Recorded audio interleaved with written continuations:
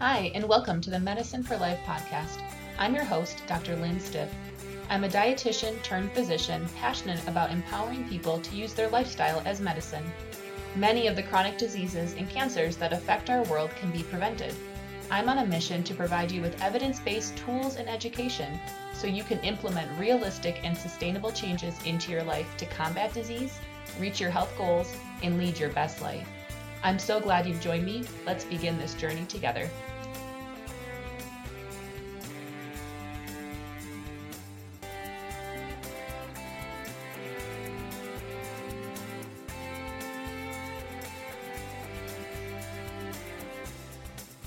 Hey everyone. Welcome to this week's episode of the Medicine for Life podcast. This is your host, Dr. Lynn Stiff.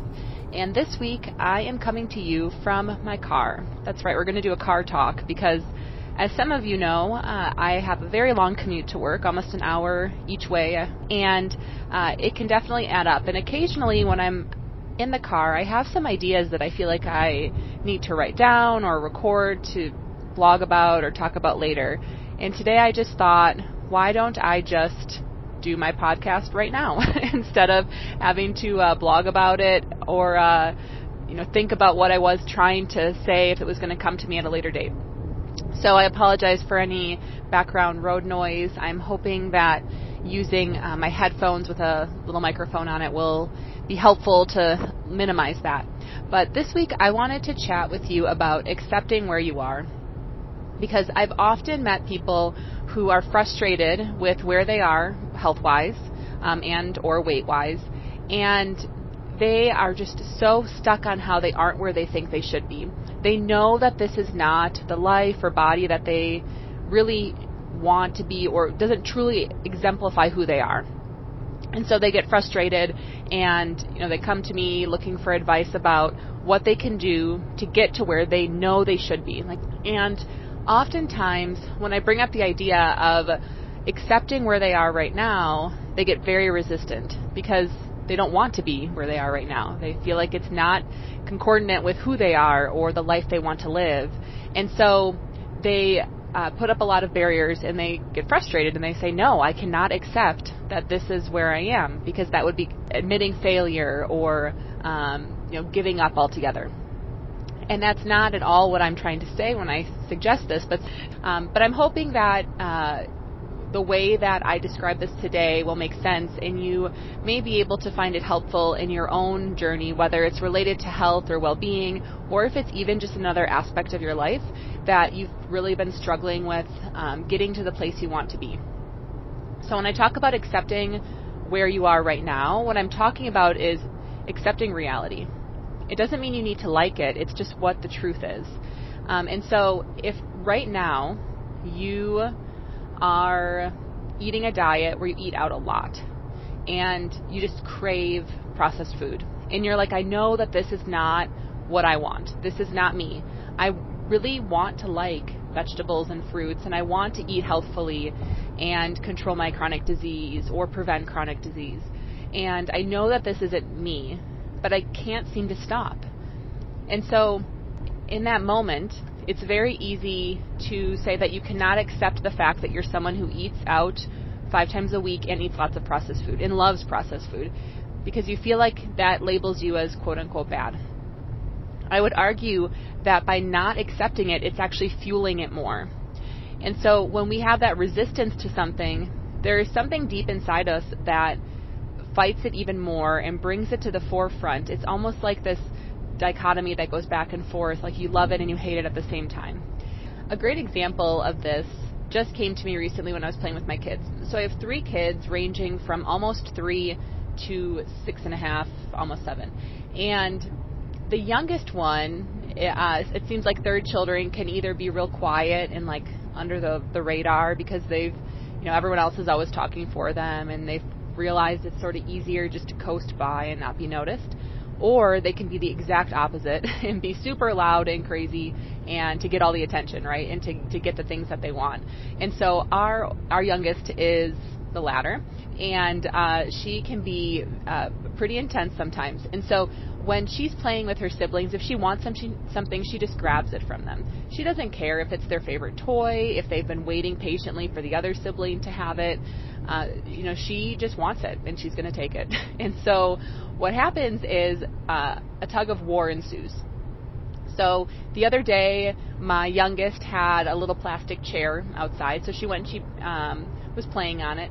And then the older one decided that he didn't want to play over by the plastic chairs anymore and wanted to go play with some balls.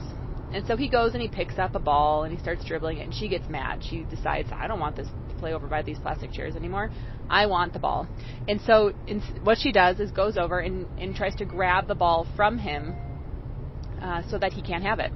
So she grabs it immediately, and he's pulling back, and literally tug of war is ensuing. And they're screaming at each other, and everything's horrible, and they're so mad. And so then I eventually have to stop things because someone's about to get hurt. And I go and I talk to my oldest, and I explain that when she comes over to take something from you, she doesn't understand how to share yet. And what would be more beneficial and less angering is if when she grabs something from you, you just let go. And I'm not saying let go in the sense of she can just have it, because that's obviously not what we're teaching. We're not going to teach her that if she wants something, she just goes to take it and then she'll get it. But in the moment, nothing beneficial comes from playing tug of war. So instead, what we can do is let go of the ball and let her have it, and then talk. Because there's two pieces here. Nothing beneficial comes when you're angry and playing tug of war, when someone is taking something you want. And nothing beneficial comes from a conversation when you are angry. And so in this situation, we then explained, well, after she has the ball, then we will all talk together and explain how this is not how we share, and how would she feel if you took the ball from her, etc., etc., and then you will get the ball back. And I explained that it can be challenging to do this because basically, as she grabs the ball, you are accepting that she stole the ball from you. You are accepting that you no longer have what you want, which is what no one wants, right? No one wants to lose something that they have. And so I feel like this is very similar to the struggle many people have related to health and weight. They can't accept where they are in the moment, and so they fight it. They're like playing tug of war in their consciousness about where they are and where they want to be. And they feel like by accepting where they are going to admit failure, and they will never reach their goals. Similar to probably how my son felt when the 3-year-old took the ball from him. He probably felt like he wasn't going to get to play the game he wanted to play. He was very sad. He was frustrated. And he thought if he let go of the ball, it would be gone forever. But the reality was, when he let go of the ball, it created space so that he could then get what he wanted. He could continue doing what he wanted. And he could teach his sibling the proper way to do things through discussion and conversation instead of just ripping it out of someone's hands. And so I know this isn't identical, but I feel like there's a lot of similarity to what I notice when people finally accept where they are. Because once you accept where you are, there's just this sense of peace. Not happiness with where you are necessarily, but peace with the fact that I don't need to fight anymore. I don't need to have this tug of war happening in my consciousness.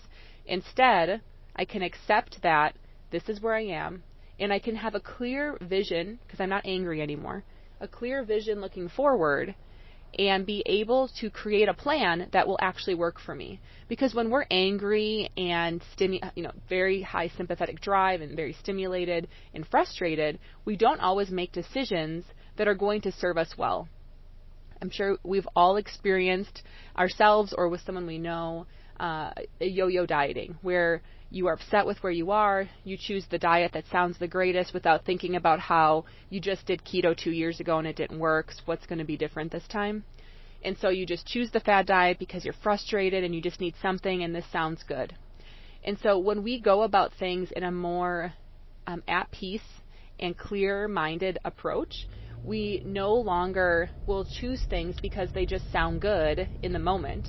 Instead, we will choose things through thoughtful inquiry and evaluation. So instead of choosing to do yet another low-carb diet that probably won't work since it's unsustainable for the majority of the population long term, instead we could look at why it didn't work and what other forms, what benefits do we think this diet will give us, and how can we mimic that in a more sustainable way. So when we're not having this sense of urgency of needing to fix it now, and we're not angry, we have more time and space to be able to make those choices. So I hope this analogy makes sense. I hope that the next time you find yourself, in, really at any point of your life, it doesn't have to be health related, but just some place in your life you're not happy with where you are, instead of fighting that we're there, accepting that we're there, and then creating a plan to take steps towards where we would like to go.